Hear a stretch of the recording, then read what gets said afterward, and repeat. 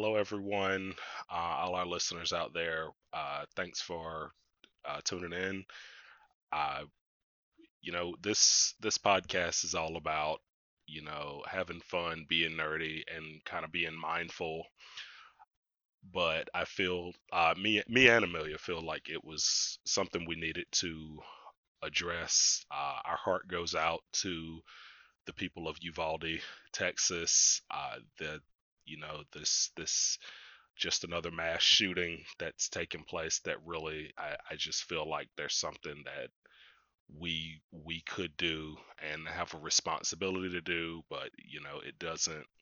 It just keeps happening over and over and over again. The thoughts and prayers, the arguments on social media, and then the lack of change. And it's heartbreaking, and it's messed my whole week up. I've had to go back and attempt some of the mindfulness exercises that you hear right here on this podcast, because it as a teacher myself. I'm a teacher. My wife is a teacher. uh I can't. I just It's absolutely devastating to just it's getting to the point where you think to yourself, it's not a matter of if but when, because nothing seems to change.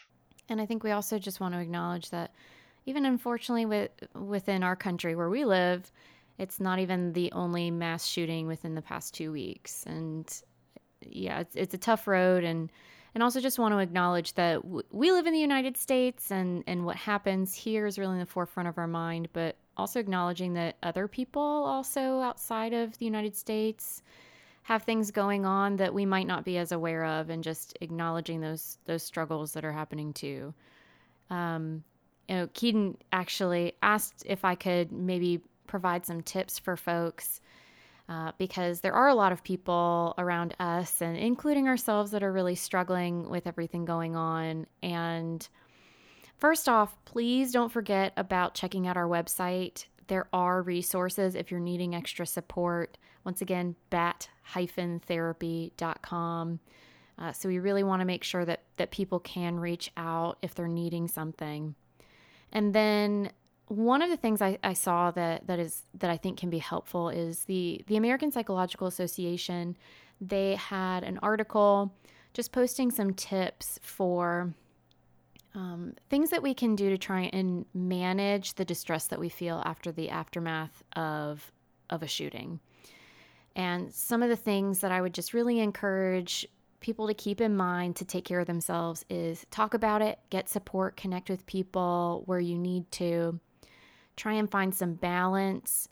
It's really hard when there's just overwhelming negative information out there. So just trying to find balance in life where you can, things that help you to feel empowered, give you a healthy perspective, turning things off and taking a break, stepping away from the internet, the TV, the newspapers, the magazines.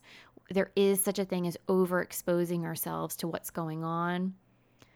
Honoring your feelings and taking care of yourself, really just making sure that your basic needs are getting met, and also helping others or doing something productive.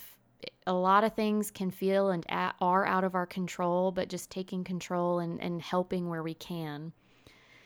And, just want to actually say to people who either recently lost friends or family, whether it's connected to this tragedy or another one, this might pull for a lot of grief or other things for you, and just acknowledge that grief is a long process and it's a complicated thing, and just being kind to yourself and taking time for yourself when you need it.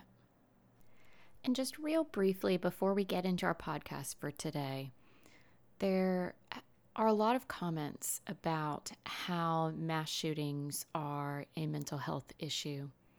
And this is actually misinformation. And as a mental health provider, I just want to add to the voices out there that there are many, many reasons that people harm others.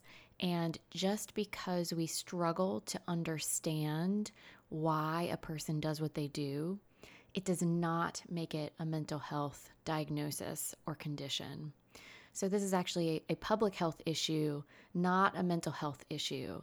And it is a disservice to people who have mental health symptoms and diagnoses to suggest that this purely falls under mental health.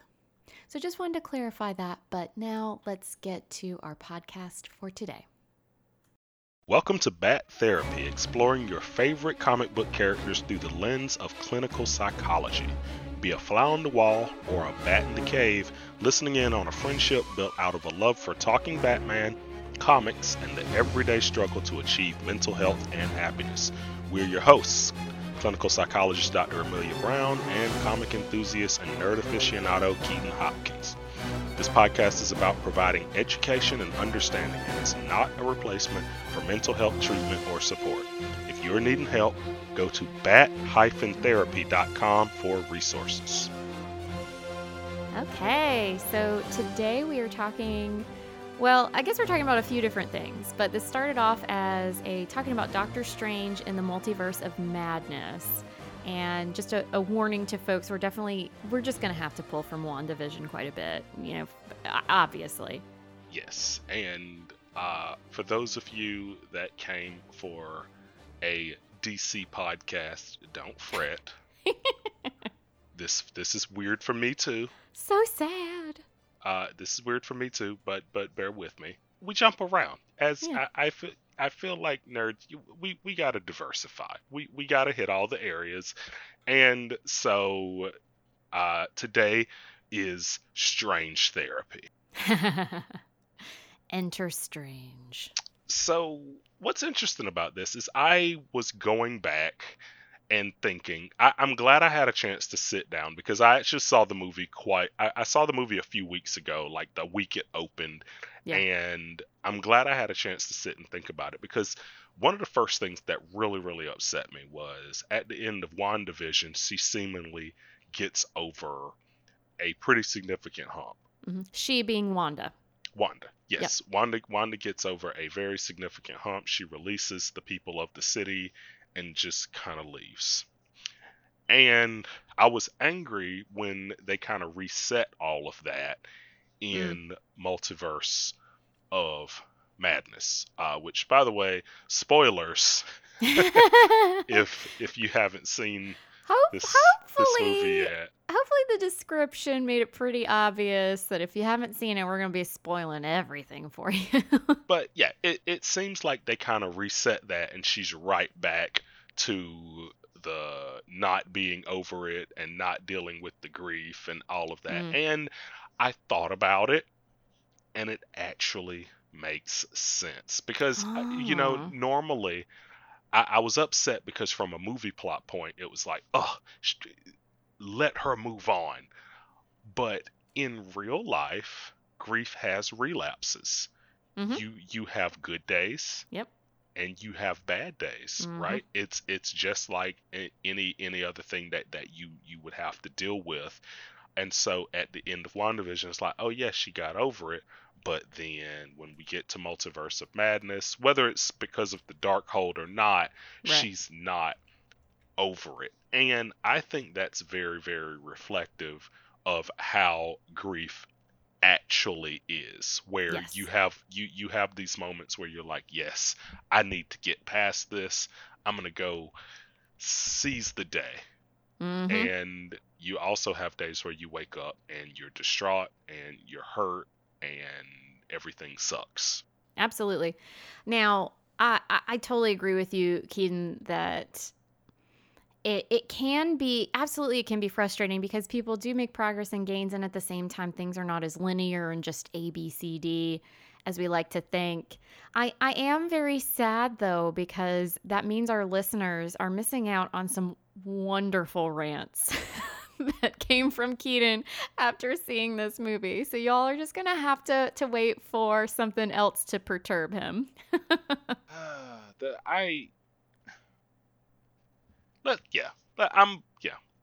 Wanda's grief. Because if I go on a rant about how everything they told Wanda not to do was exactly what Doctor Strange did in this movie, literally every single thing. You can't use the Darkhold. Doctor Strange uses the Darkhold. You can't dream walk. Doctor Strange dream walks. You can't just toy with the multiverse. Doctor Strange goes through different multiverses. Like it just seemed like this thing where anything you can do, I can do better, and you shouldn't do it at all. And it Mm-hmm. was annoying because even in the trailer, they alluded to the fact Yep. that Wanda did things and got judged for it, and then Strange did things and was a hero. Yeah. And I thought the whole point of the movie was them being like, wow, we need to address that. And then they just did it over and over again. Like, instead, it's like, See, anyone who's listening, this is the beauty of a Keaton rant right here. You're hearing it now. I don't know. And it's just, yeah. It's Marvel already angered me by killing off Black Widow. I'm like, come on.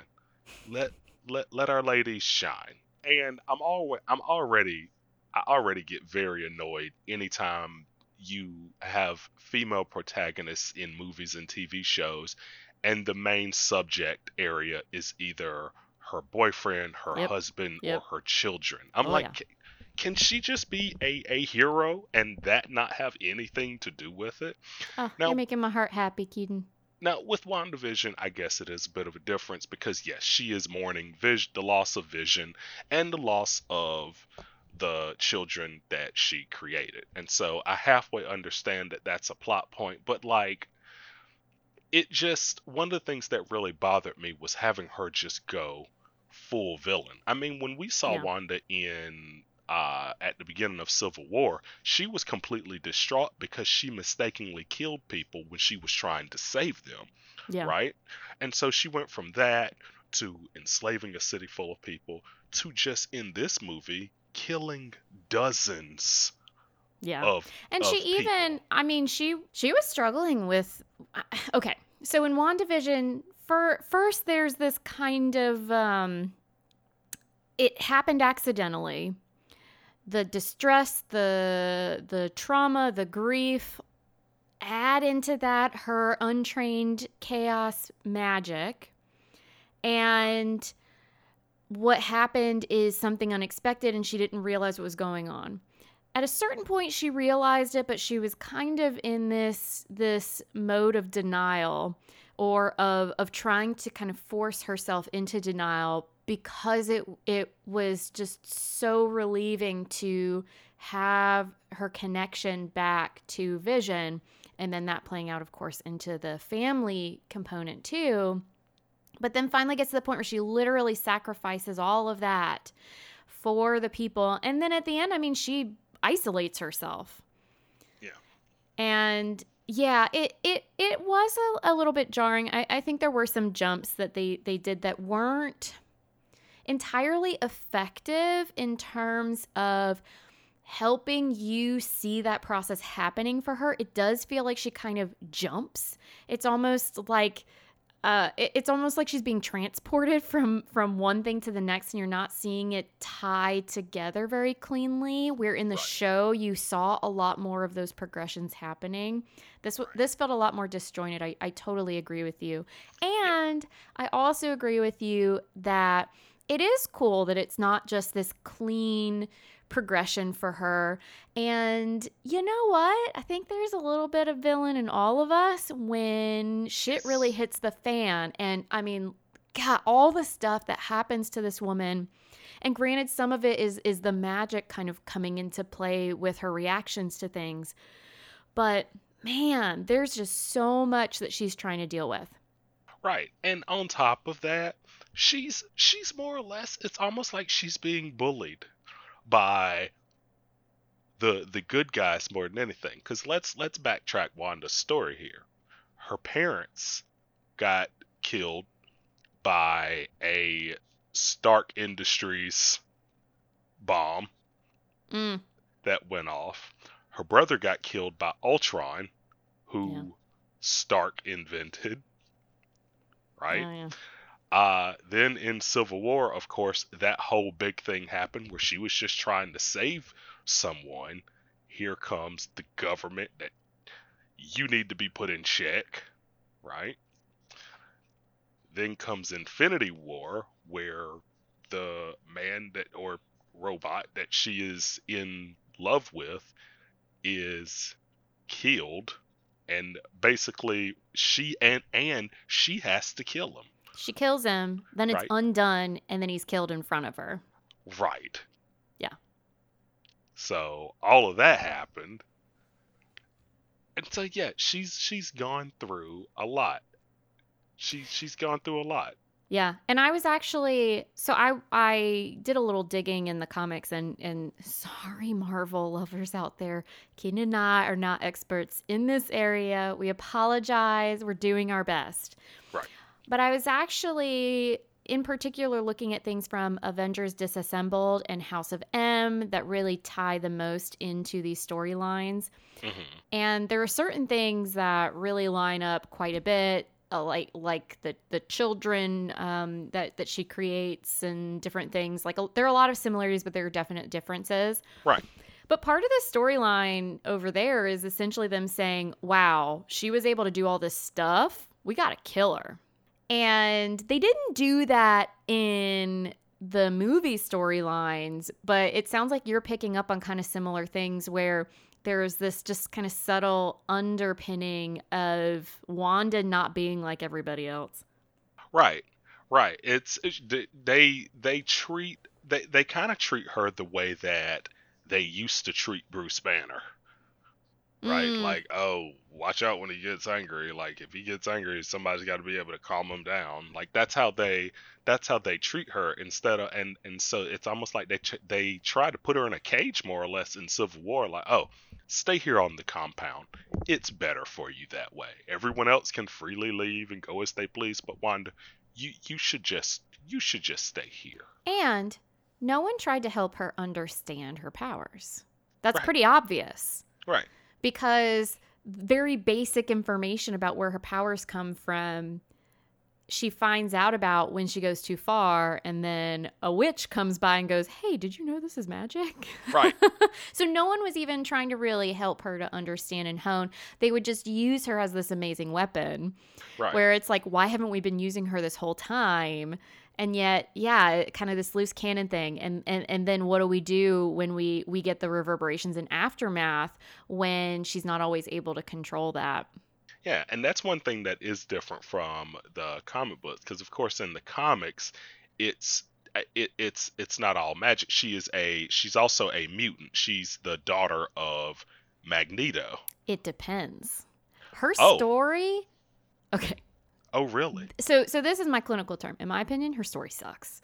Okay, Because at least from what I can gather, they kept changing who her parents were, who they weren't. And here are your parents. No, they're not. Oh, hey, Magneto's your dad. No, he's not. And really? so yeah. So who the heck knows what is the actual story? It's very hard to kind of track. And she's not the only character that's like this. And DC does it too. I'm not saying it's a Marvel problem, but yeah, it makes it actually kind of hard. And once again, makes sense that she's chaotic in that even is it a mutant thing? Is it a magic thing? Where does power come or not come from? What are her genetics? All this stuff seems to like be ever changing. Yeah, and so my one of my questions first off is because we know that she's dealing with the grief, but also the Darkhold, the Book of the Damned that Yeah. that she's reading and studying apparently also is having a psychological effect on her Mm, as well. And so it brings into question this whole thing. What was her and yeah. what was the book? And the first thing that popped out in my head about it, it made me think about addiction, Mm, right? Like when people are addicted to a heavy drug and they do stuff because they're addicted that's completely off from the yeah. person that they actually are, right? It's like, oh my god, they stole this item, or they punched this person, or they did this in a fit of rage, and it's not just them Yeah. doing this, even though that's all from the outside that you see. Yeah. So one of the things that can so if we think about something like Darkhold, which I hadn't considered this, but I do think you can relate it with Darkhold, similar to when we're looking at substance use addiction. It doesn't start with right all of a sudden, okay, I'm all in and this is all I can think about. Oftentimes what happens is a person kind of touches on something a little bit. Okay, she wanted to do something that makes a lot of sense. Hey, I just accidentally brainwashed a whole town of people and essentially tortured them for a matter of weeks or months or however long that was. I would like to learn more about myself so that I don't do that again. So oftentimes there's good intentions, or at least not bad intentions. There's not the intention to get drawn and sucked into something like that. Right. And so she was trying to learn about these things, and it sounds like she was pulled in a little bit and a little bit more and then a little bit more again and a little bit more from there, where she started seeing these. I think for her, it was seeing glimpses into the different multiverses and just seeing these things that pulled her in deeper and deeper. And with substance use, you do tend to see kind of this a transition happen as well. So oftentimes they'll kind of show this graph, which obviously I can't show to you guys, sorry. But they'll show this graph where essentially it shows how usually people start by using something because it feels good. Mm-hmm. But then over time, that feeling of good, it actually changes the brain because we're putting essentially the good juju into our brains. And so the brain says, oh, I don't need to make as much of the good juju because it's coming, there's plenty of it coming in from somewhere else. So then the brain adapts. And then what happens is, oh gosh, now I feel terrible without this. And so now instead of taking something to feel really good, I'm taking it to try and not feel bad. Oh. And so that's where a lot of times this kind of addiction process can come from. And I could see that too with something like the Darkhold. There are these like objects or activities or things within comics and within some of these fictional realms that do hint at some sort of addiction process where, yeah, someone goes in and they're aiming for something good or it's not causing problems, but then over time it's like they're drawn in bit by bit, and before you know it, they need it in order to have any semblance of balance or be able to put one foot in front of the other. And I think the need part that sits next to addiction is what fits so well, because I mean Wanda's goal is to get her children back, Yeah. and in doing so, step one is to seemingly kill another child. Yeah. Like she's like, oh, I'm gonna send all these demons or monsters or aliens or whatever to kill America Chavez so that I can get her powers and then get my kids back. Which that was one thing, and maybe it was something I missed in the movie. But even in the comics, those two children that she has are created from magic, right? Like she creates them with So, her mind, right? How did they come about? okay. So, I have a term that I think you're going to like. Okay. Pseudosciesis. Pseudosciesis? Uh-huh. So pseudo, Pseudo, and then Got that. sciesis, Cyesis. So a lot of times people might call this false pregnancy. Oh. So there are people, I had to read up a bit because honestly, I don't know much about this, and I haven't personally come across it in my clinical work. Mm-hmm. I have come across folks that have other somatic experiences or health conditions. The brain is Yes. very powerful and can actually impact what our body does and reacts. So I've come across certain things, but not this specifically. Gotcha.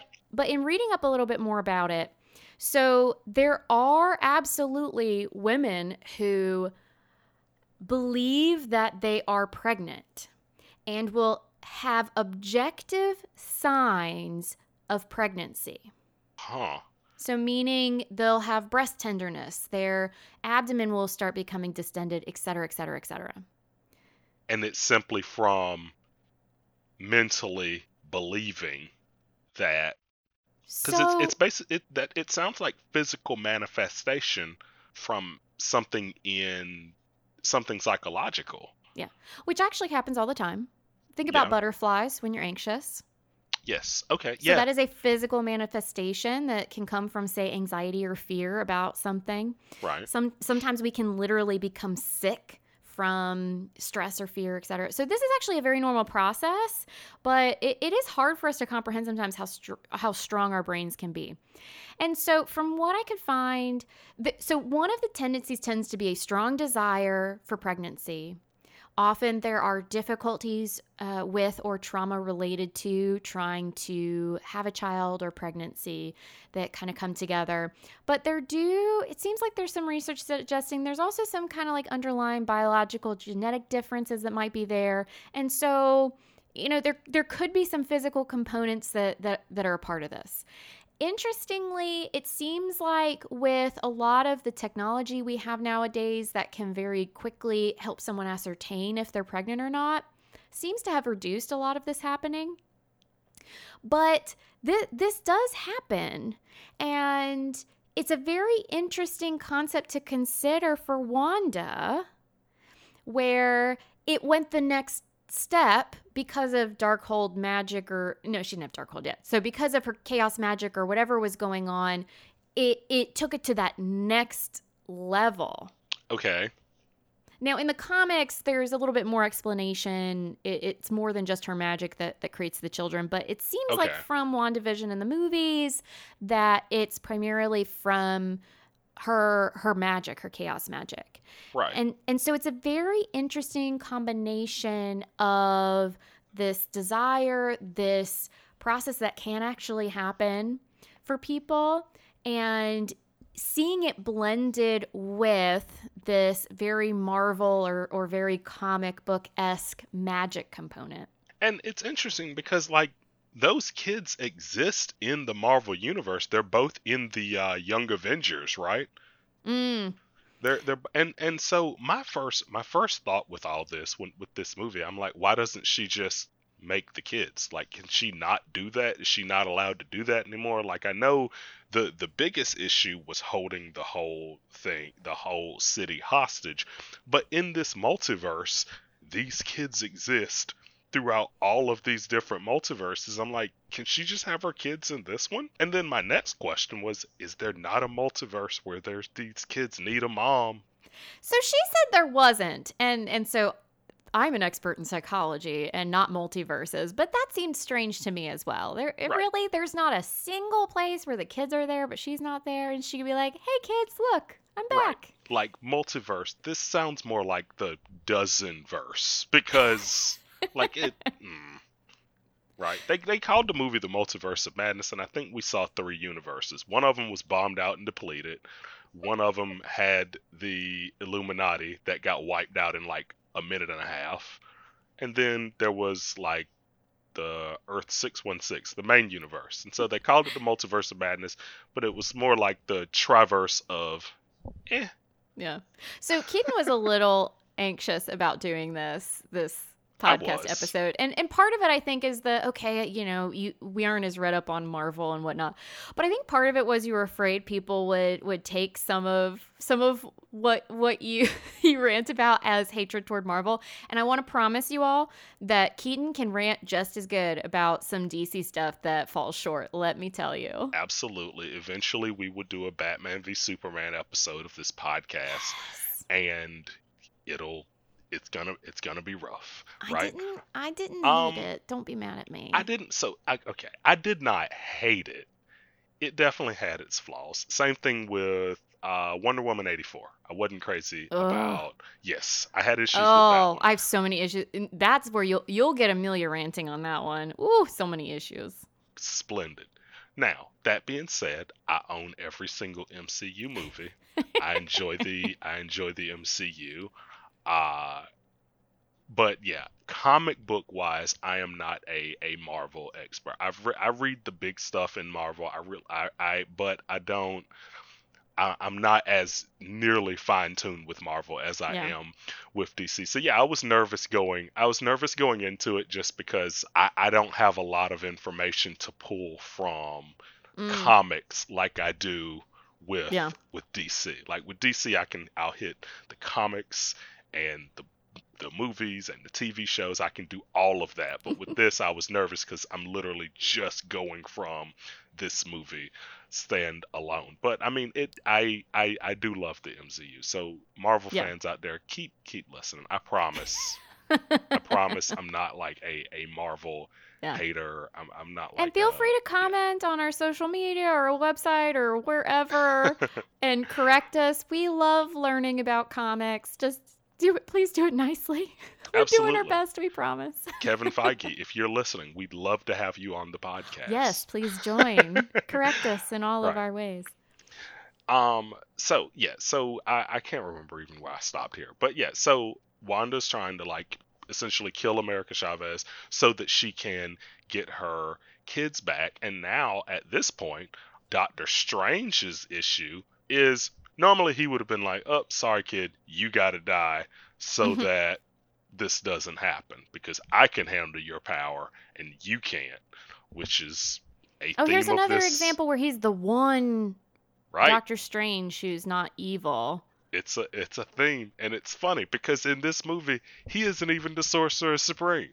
Like he isn't even the like he's Well, and it is ironic because, yeah, Wanda is treated fairly poorly, and okay, she's not helping herself in this movie and everything. But yeah, I mean, he's literally evil in all but or can't handle his power in all but this universe, and yet he's definitely seems to be given a little bit more wiggle room than she is.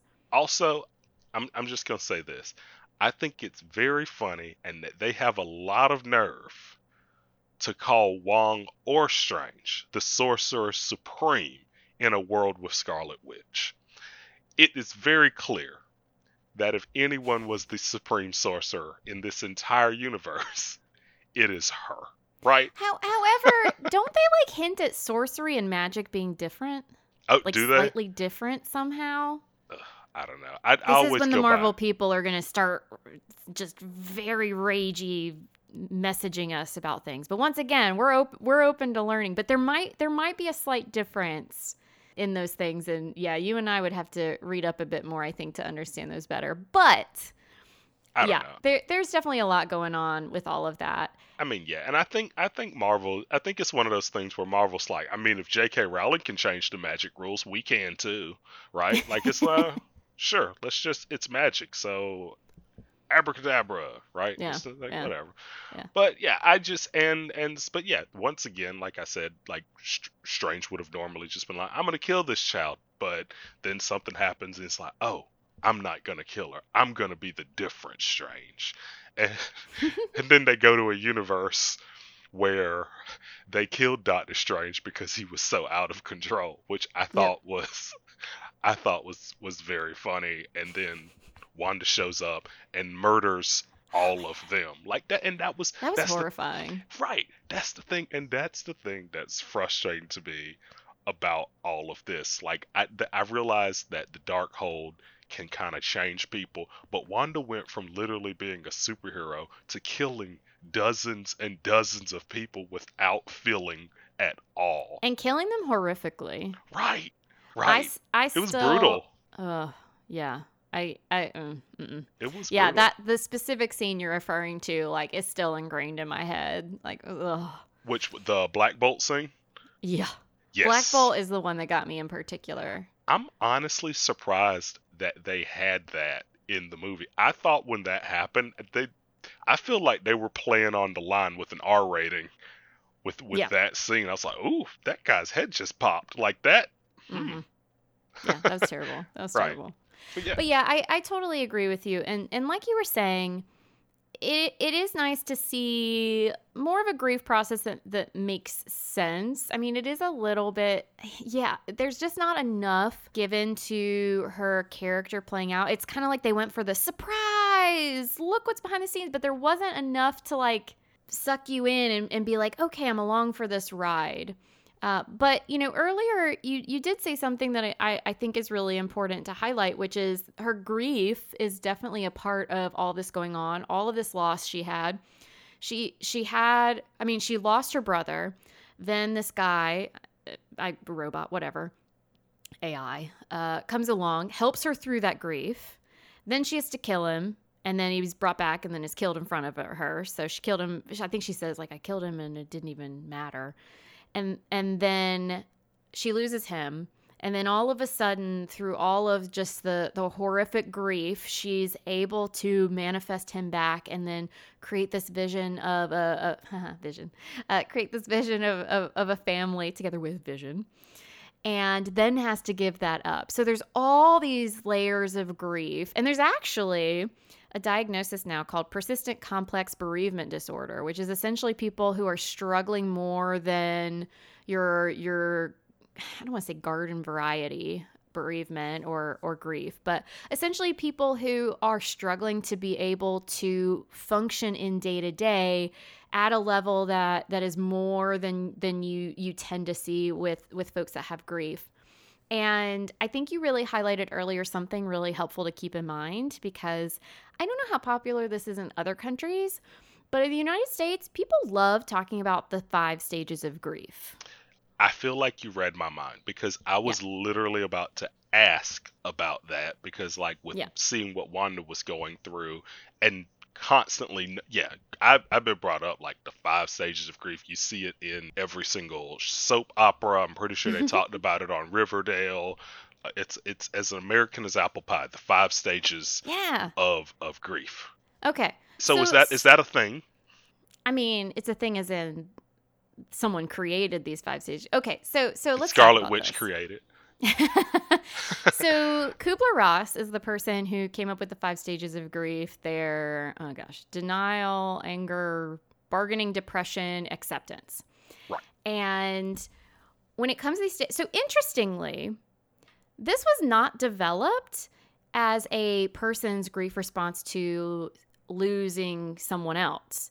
This was actually from her work observing. In her work, she helped people who were going through the dying process.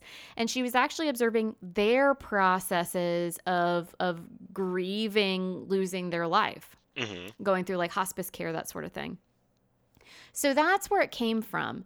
And so there's actually not research at all to suggest this is a thing. Now, it's helpful to be able to highlight different kinds of reactions and feelings and things that people might go through. Right. But stages is not a word we would want to use here. Because what do you think of when you hear, okay, there are 5 stages of something?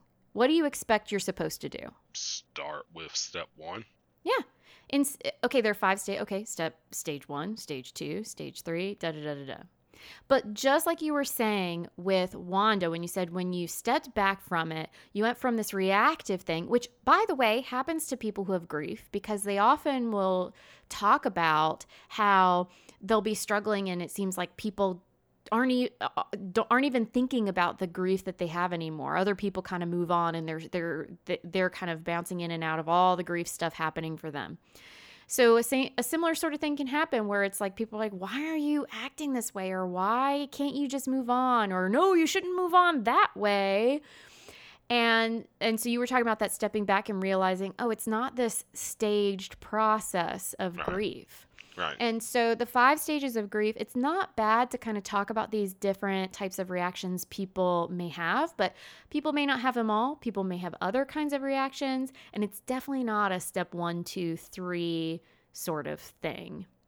And yeah, because that I think that was the main thing that I noticed, is that the 5 stages of grief, I do believe that all of those can be parts, but it's certainly not linear. Right. It's certainly not a straight line, because I mean, whenever I've gone through something, I've definitely experienced those stages out of order. Mm-hmm. Some of them I never even experienced. Yep. Some stuck around, like, and so it's one of those things. Some like at the same time. Right. Like the 5 stages of grief implies that the depression will go away. right? Mm. And that doesn't happen with some people, right? That Yeah. doesn't happen with everybody. And so it goes and it varies from person to person and from event to event, right? Like, I mean, Mm-hmm. yeah, some people, like, the 5 stages of grief is, oh, I lost the baseball game and I'll eventually get over this. But that is not nearly on the same level as, like, losing a family member or Mm. a loved one. Like, oh, 5 stages of grief. Like, yeah, I struck out. I can't believe I struck out. I'm so mad that I struck out. Can we please replay this game? Mm-hmm. Ugh. Well, and at the same time, striking out is going to hit some people much more harshly than it does others. Right. Also true. You win Yeah. some, you lose some. Yeah. Yeah. Oh, and here's another interesting thing about grief. And it was really cool looking up these numbers, actually. So, here's another cool thing that I think was done with Wanda. And I have just like the pseudocyesis, I don't know if these things were done on purpose or not, but they are very cool how they're kind of working along with some stuff in real life.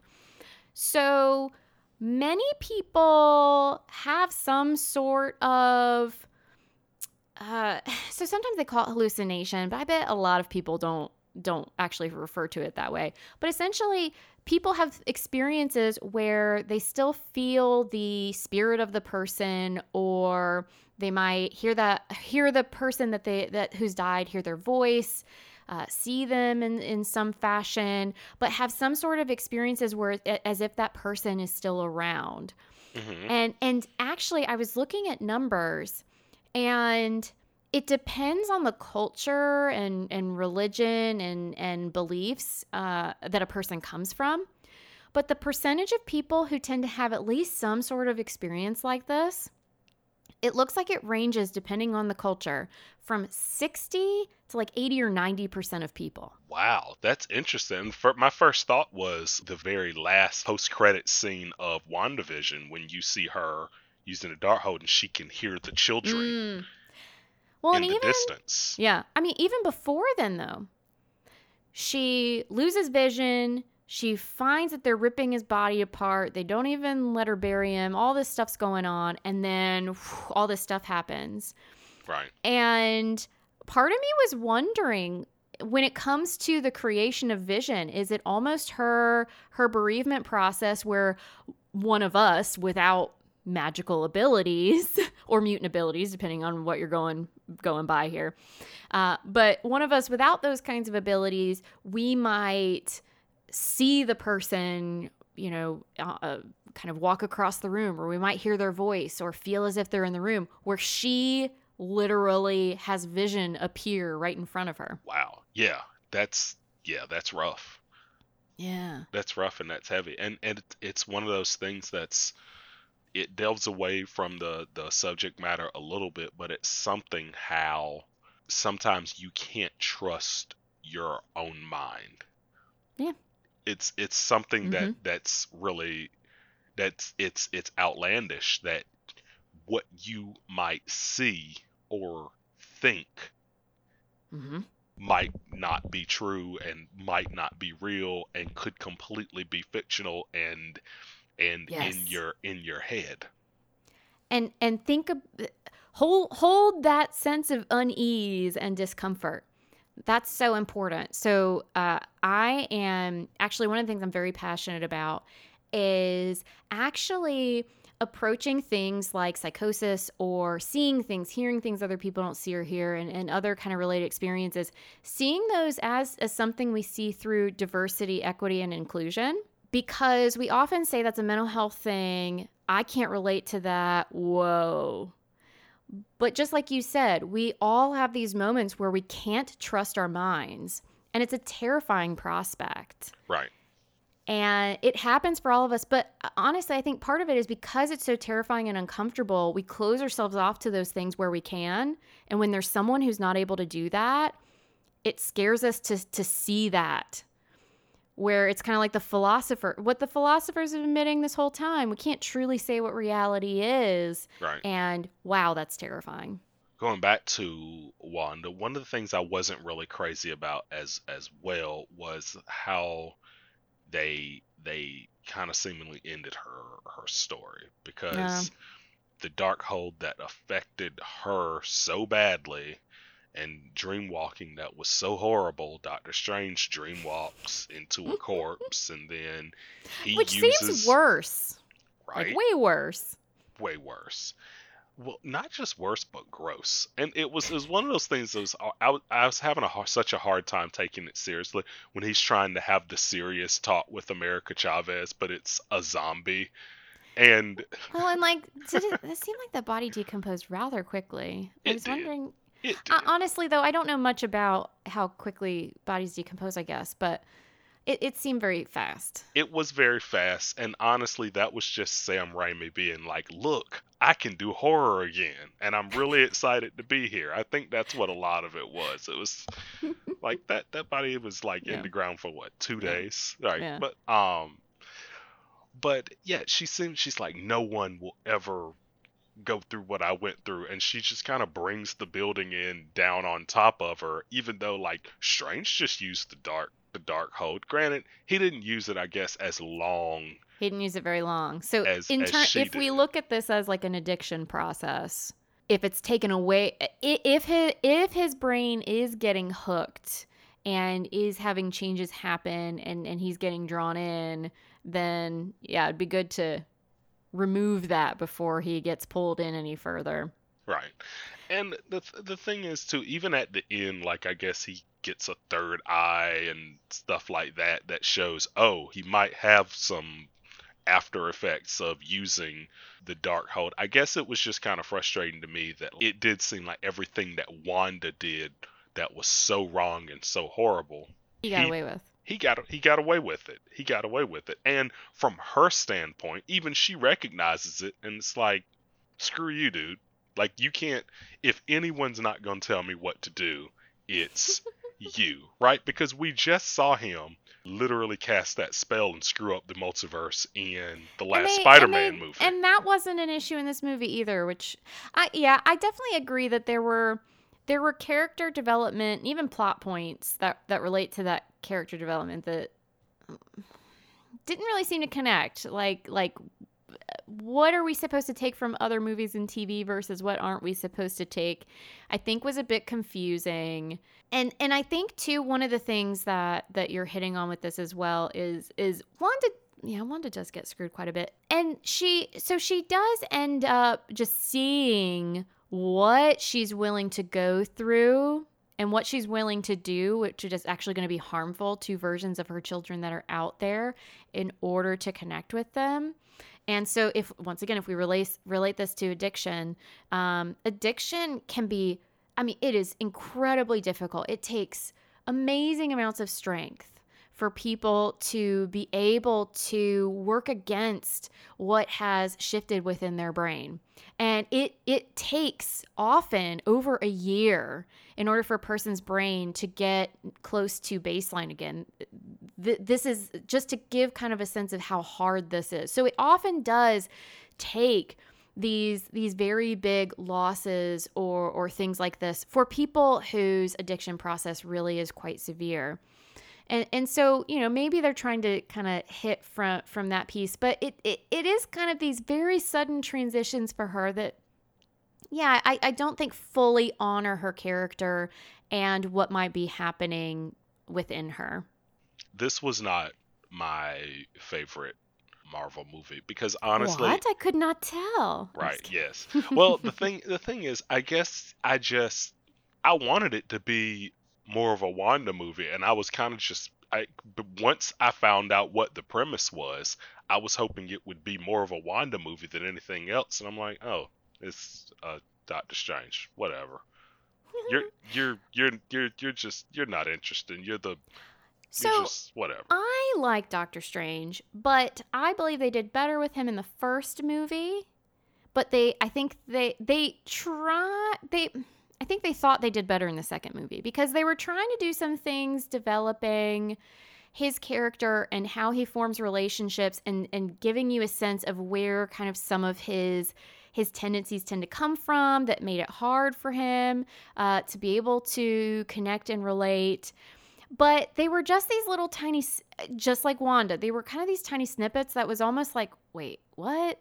Like kind of throwing in here, my multiverse counterpart. You'll know it's me because we have the same history of losing a sibling and how it happened. I'm like, there's no guarantee that that same thing happened in both multiverses.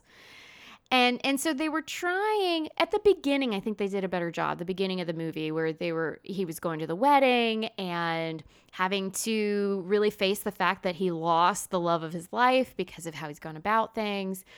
So I think there's promising stuff about Doctor Strange, but unfortunately, a lot of this movie didn't take advantage of what was there because it was busy kind of hopping multiverses and kind of doing this other stuff. And also, it was kind of like, it was almost like following this sequence that we've already seen in the Marvel movies. Like, how many times were there issues caused because Tony Stark just thinks he knows more than everyone?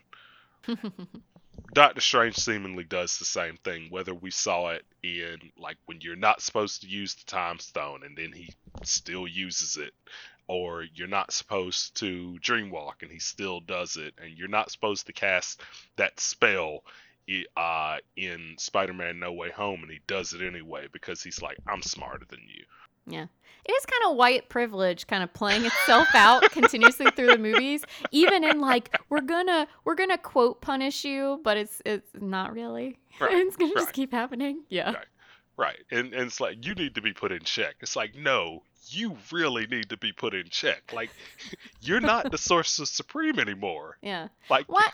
And you know, I said white privilege, but there are a number of wonderful white characters as well that I would rather have that power. Like Hawkeye. Okay, granted, he went dark for a while too when his whole family went away. okay, but now you want to talk about privilege. Not only did he go dark, Hawkeye killed people for 5 years straight and then just got to go back home and be a family man after that. Like, well, yeah. So here's the thing. No matter what culture you're in, there are the rules differ, but in general, there tend to be rules about people who deserve things more or less than others. And there are rules for what's acceptable murder versus not. And right. Think about it. So He was killing bad guys. Wanda, let's take WandaVision. Wanda, before she even killed people, she was controlling people.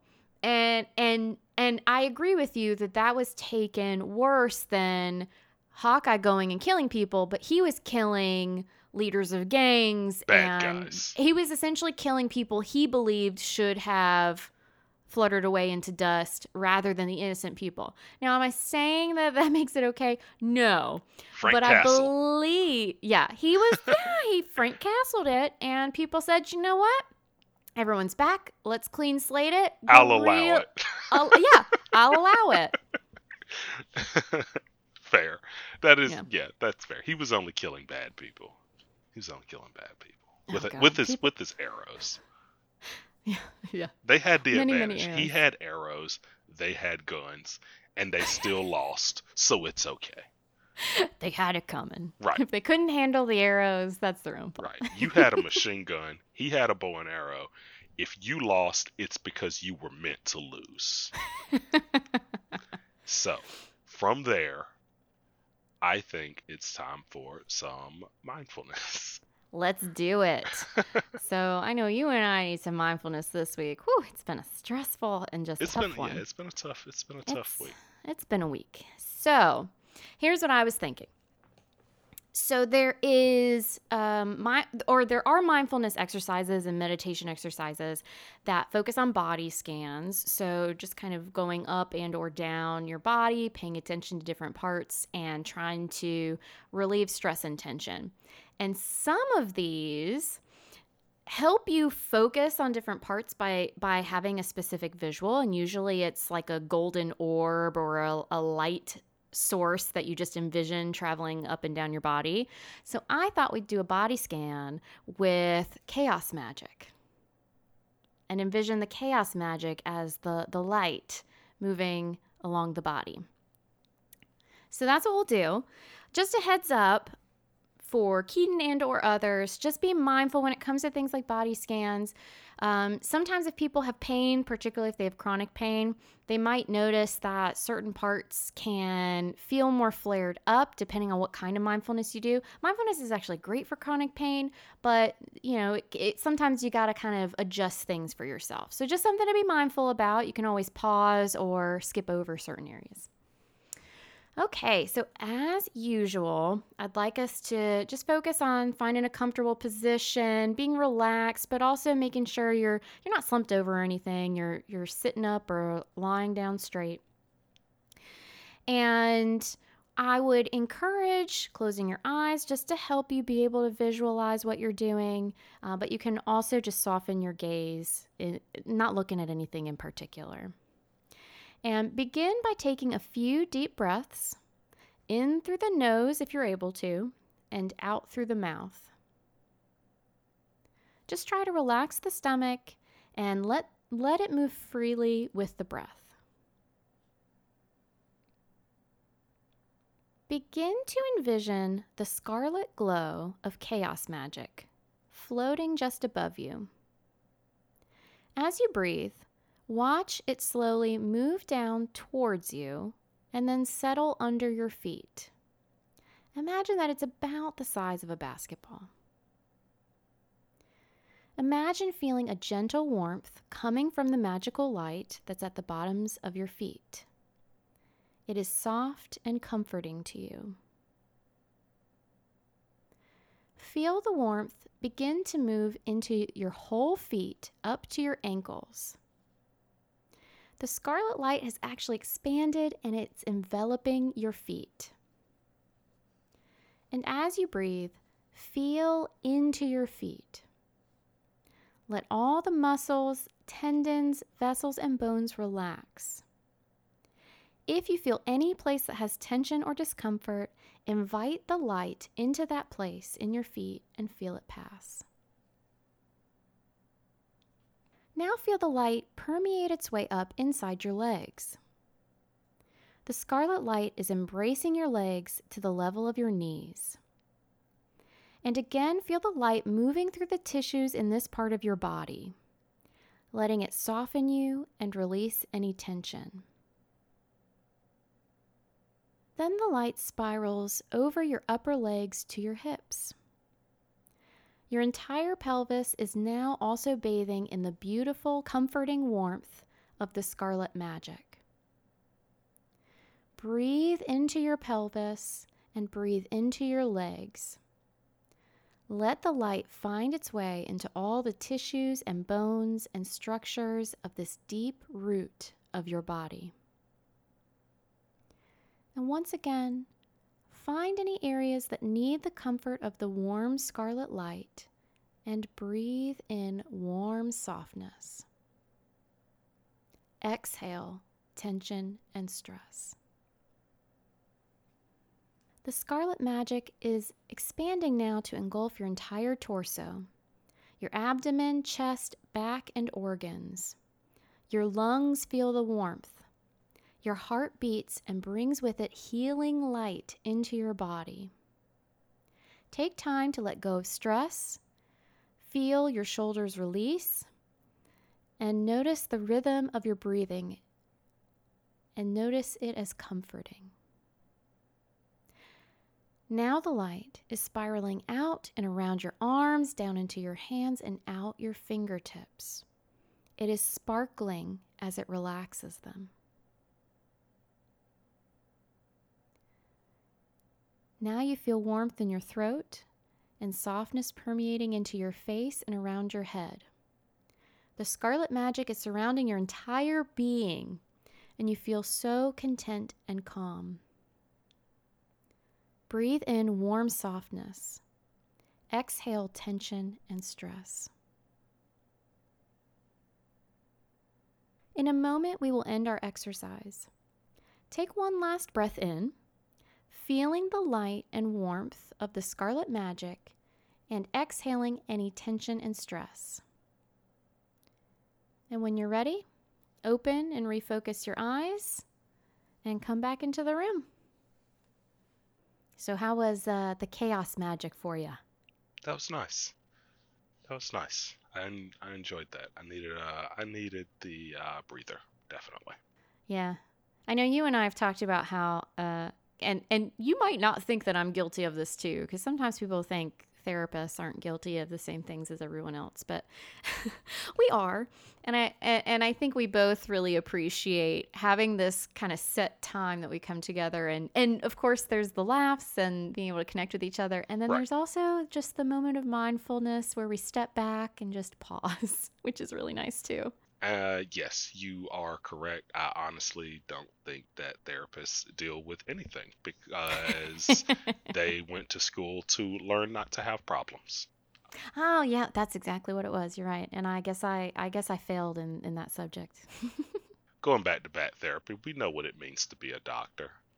It means being a supervillain. Right, right. This is all a ploy to get into my brain, and I don't know.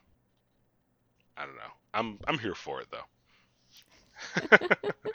But I hope that wherever Wanda is, that she is learning some mindfulness, and I hope this is not the last that we have seen of her. Agreed. Thanks for nerding out with us. I'm clinical psychologist Dr. Amelia Brown. You can find me at Crafting the Mind on Instagram, Facebook, and Twitter. And I'm comic enthusiast and nerd aficionado Keaton Hopkins. You can find me and my friends' movie reviews and reaction videos at teamjvs.com or on YouTube at teamjvs. For more information on this and other topics, check out our website at bat-therapy.com. To keep current on episodes and other updates, subscribe to our Bat Therapy YouTube channel or follow us on social media. We'll see you next week. Same bat time, same bat channel.